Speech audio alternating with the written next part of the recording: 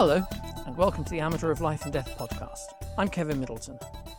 Each episode takes a look at a different aspect of the wonderful world of amateur theatre and features an amateur theatre maker talking about their theatrical life, theatrical loves, and the times when they've died on stage. But this is a slightly different episode to usual. Each episode is normally around 45 minutes in length, but we record in excess of 2 hours of content per episode. I've edited every episode to date, and so for this episode, the last in our current series, I've pulled together some clips that we didn't have time for the first time around. I've also thrown in a few bloopers that made me laugh while I was editing. We'll start with a piece recorded for episode 7, The Play's the Thing. Luke Plimmer is talking to actor and director Fi Cotton. Luke has just invited Fi to tell us about her first love. I grew up in a working class family in a semi-rural part of England, in Wellington, in Shropshire, a long way away from any big theatres. But my parents were really interested in literature, the arts, music, and so I did.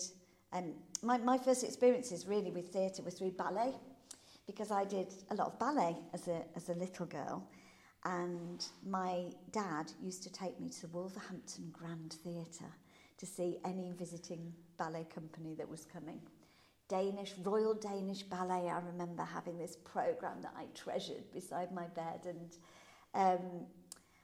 I can remember the joy of being out late at night in the dark in a city, Wolverhampton, the big city. So that was really exciting. And then I got involved with theatre at school, did lots of stuff at school, but never really did anything major theatrically, because we didn't live near any big theatres. But what I did start to do when I was probably about 7, my dad was a printer, and he used to print tickets and programmes for our local little theatre, which was called the Belfry Little Theatre in Wellington. It was tiny. It had maybe 50 seats. It was in an old school. And so I used to go along and watch these plays with my mum and dad. And I was absolutely fascinated by the atmosphere that was created in this place. And it seemed so elegant and, really sophisticated. And people who were in these plays used to come round to our house to collect the printing that my dad had done. And I used to see these women who I'd seen on stage and think, this big star's actually in my front room. It was so exciting. So something that stands out in my mind as a real big love from that time was going to see The Merchant of Venice there. And we took my granddad, and my granddad was in his late 70s at the time, and he had played Shylock at school, and I remember turning to look at him as we were watching this play, and he was mouthing the words. Wow. And it was probably 50 years since he'd done it, and it was all coming back to him. And I saw, sorry, I'm getting a bit emotional, but I saw something in his face, in his eyes, that he was being transported somewhere else, and it was just, a real standout memory for me. And anyway, then I had an amazing opportunity, kind of amazing thing happened in my life. I was literally working as a waitress in a cocktail bar when I met my friend Jean-Marc Puissant, who is an Olivier Award-winning set designer now. And at the time, he was a dancer with the Birmingham Royal Ballet. And as I say, I was working in this bar, and in walked these two incredibly gorgeous people. And they said, with very heavy French accents, do you have a menu, please? And because I'm a French speaker, I said, vous êtes français? Oui, bien sûr, je vous donne les cartes. And so we started chatting in French, and it turned out that Jean-Marc was a young dancer coming to take up a post with the Birmingham Royal Ballet. and he was looking for somewhere to live, and to cut a very long story short, we ended up sharing a house. So when the Birmingham Royal Ballet moved from Sadler's Wells to Birmingham in 1990, I was a really close friend of a member of the company, and I used to get invited backstage. I used to go to general rehearsals. I used to go out partying with all these gorgeous ballet dancers, and I got to see a professional theatre, the Hippodrome, working as the home of the Birmingham Royal Ballet, and that was, just incredibly. An incredible privilege to be able to see that and be involved with as a friend of someone, to see what was going on. I used to sit in the corner of dressing rooms sometimes before they went on. I was allowed to do that. Probably wouldn't be allowed now, but yeah, maybe we shouldn't publish that bit. But so that was it really, and that took my love of theatre to a different level. And that was about the same time that I joined the Crescent Theatre as well. So, yeah. What a fantastic story. Luke Plimmer there in conversation with Fee Cotton. Another piece that didn't make it into an episode is this wonderful conversation between our backstage pass holder, John O'Neill, and theatre director, music composer and TV producer and director at the BBC, ITV and Channel 4, Rod Natkeel. We join the conversation as Rod is telling John about his first love in theatre. It's always been there. I right from my earliest days. I had 5 or 6 years when I was a child, when I was desperately keen to become a professional airline pilot. But the eyesight was put the end to that. So I went back to my passion for theatricality. And I have no idea really where it came from. The only clue is possibly my maternal grandfather, whom I never met. But he was apparently always going to the latest shows in the West End, and he was apparently a very accomplished pianist who could come back having seen a new musical for the first time and play the tunes. Wow.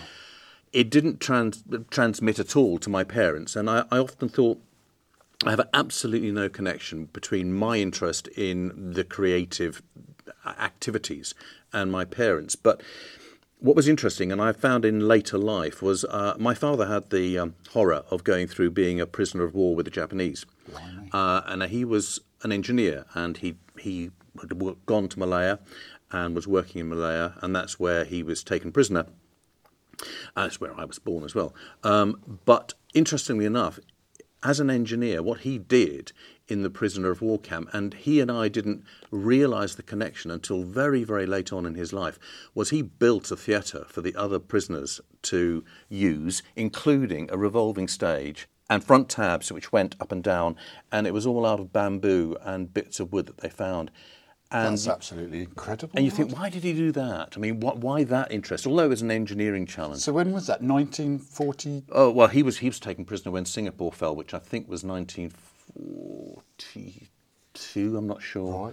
Right. And he was POW, prisoner of war, for a number of years. 3 years. Helped build the Burma Railway.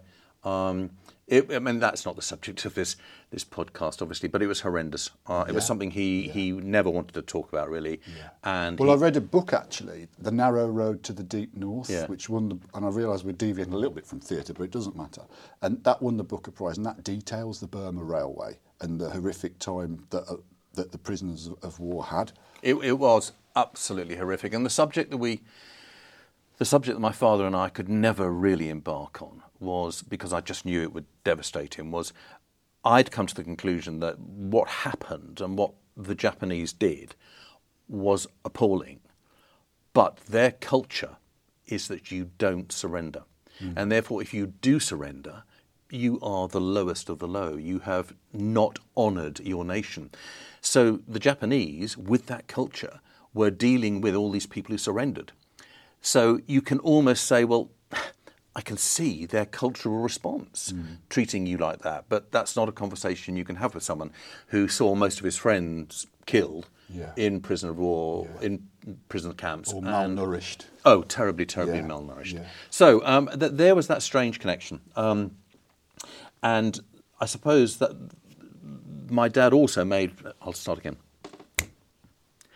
So there was that first connection, and he also made a puppet theatre for me when I was a kid. So my parents and all their friends were subjected to these interminably long and dreadful puppet shows, which I put on. I loved it. And that had front tabs that went up and down and lights that worked and all the rest of it. So his engineering skills came into that. And then through school, I was, in every stage of school, I was involved in productions and outside school in things like youth clubs and church pantomimes and all the rest of it. So it was there all the time. And I think the major turning point for me, which kind of said, right, this is the road you're on, was when I turned down a place to do English at Cambridge and instead chose to go to Bristol to do drama. Yeah. And did you have any pressure from your parents at that point? they weren't chuffed. Yeah. I mean, my dad was from a working class East London family. So the fact... What you tend to find is working class lads are always steered away. Well, even in my time, really, when I was a young person, I was always tried to steered away from it academically, from the arts. But you faced that pressure a little bit. But No. What he was not pleased about was that I was saying no to Cambridge. Right. So here was the son of a working class guy who'd never been to university. He left school at 14. And I'd got a place at Cambridge, and I had to break the news to him that I was not going to take it. In fact, I had already been offered it, and I was going to turn it down. And instead I was going to go to Bristol and do a BA in drama, which didn't impress him at all. But he did actually say, look, it's your decision. It's your life. So do it. And if that's what you want to. And it was the best decision I ever made. Such a touching story from Rod there, in conversation with John O'Neill. We ask a lot of our presenters on Amateur of Life and Death, and sometimes we need them to deliver some very specific information that has been meticulously researched. Sometimes that's easier said than done. This clip is one of my favourites. I was in the room when it was being recorded, and I have left it totally unedited. If you listen closely, in one of the quiet bits, you can hear Liz, Laura and me laughing. Now, since this is our December episode, that can only mean one thing, the Christmas production. And in theatre or amateur theatre, a Christmas production means only one thing, children. Now, going to the theatre can be a wonderful experience for children and families. It helps family bonding and strengthens relationships. It creates shared laughter and memories.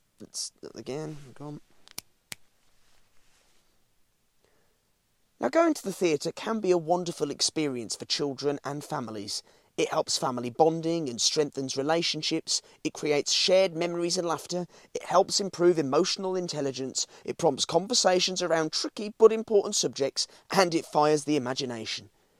When asked how to create a play for children, the theatre director, Konstantin Stanislavski... I got this. When asked how to create a play for children, the theatre director, Konstantin Stanislavski, famously...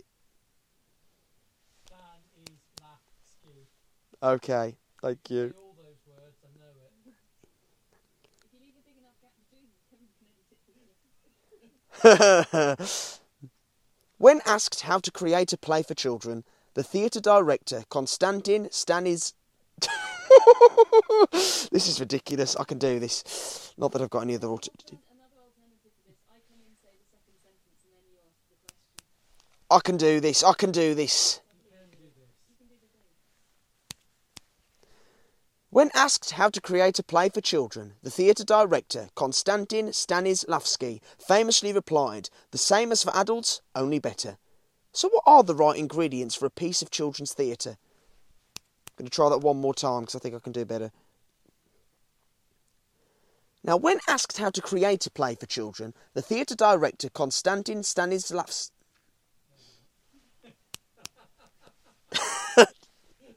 This is going to be great for the blooper reel. When asked how to create a play for children, the theatre director, Konstantin Stanislavski, famously replied, "The same for us for adults, only better." Oh, I got that bit right, and then I cocked it up at the end, didn't I? The same for adults, only better. Yeah. The same as for adults, only better. So what are the right ingredients for a piece of children's theatre? Poor Luke, struggling with the pronunciation of Stanislavski there. At least we didn't ask him to talk about his wife, eh? Hey Google, who was Konstantin Stanislavski's wife? Konstantin Stanislavski was married to Maria Petrovna Lilina until 1938. Laura got the easier job of talking about Oscar Wilde, but proved that could be just as problematic. Although friends visited him in France, Wilde, a once dutiful and Although friends visited him in France, Wilde, a once joyful and exuberant, I can say this word. And then we asked Luke to read a Wilde quote. My wallpaper and I are fighting a duel to the death. My wallpaper and I are fighting a duel to the death. One or the other of us has got to go. Who'd have thought reading could be so troublesome? In this next clip, we're listening to Michael McClernand talking to Jeff Poole, again, about his first love. Shortly after joining Oldbury Rep, one of the directors was coming round with the news that the National Theatre Company was coming to Birmingham on tour. And I didn't know what the National Theatre was. I'd never been to the theatre. I may have come to the Crescent once to see Tennessee Williams' Orpheus Descending, because I loved the Sidney Lumet film with Marlon Brando and Joanne Woodward.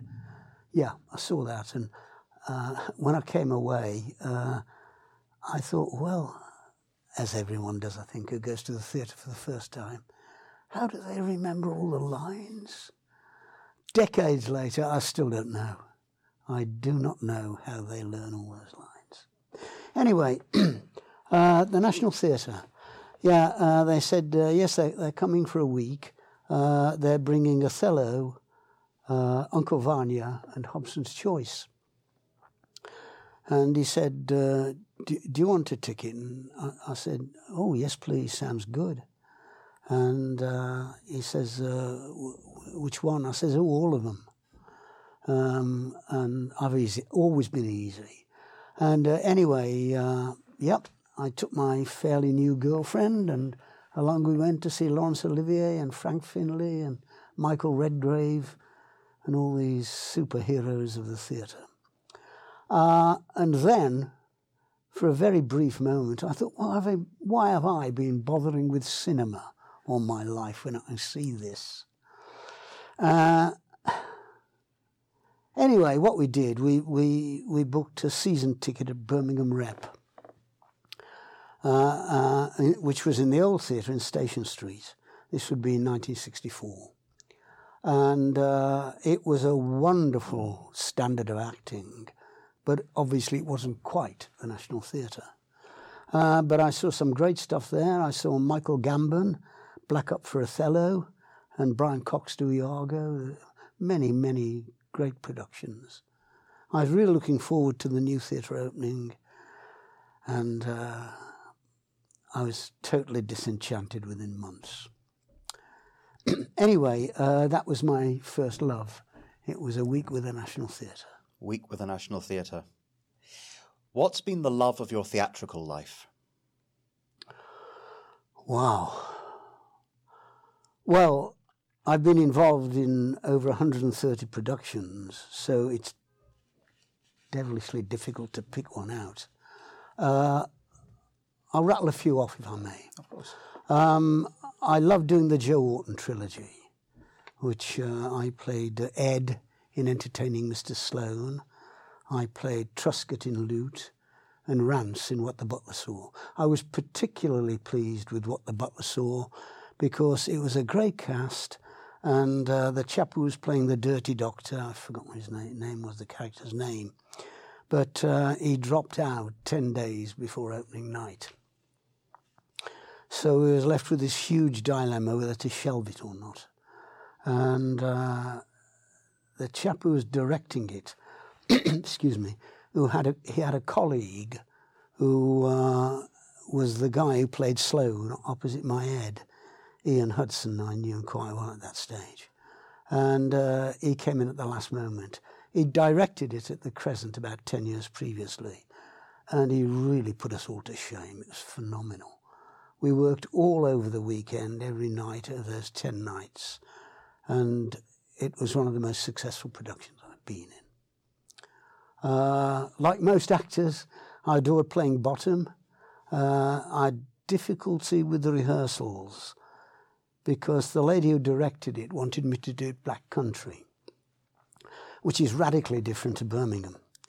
And because they elongate their vowels so much and almost stick an extra syllable in, you know, it was havoc with the iambic pentameter. So it was not a happy rehearsal period, but the run was great. I loved the run. And I won a BRMB Spotlight Award for it. So I must have been doing something right. And the other news about that production, that was 1982, and the other news was that the following year, the director contacted us all and asked us if we'd like to do it outdoors at Alveston Manor at Stratford. And that was the very first Crescent production to be performed outdoors. I don't know if this is relevant, but it was certainly relevant to me.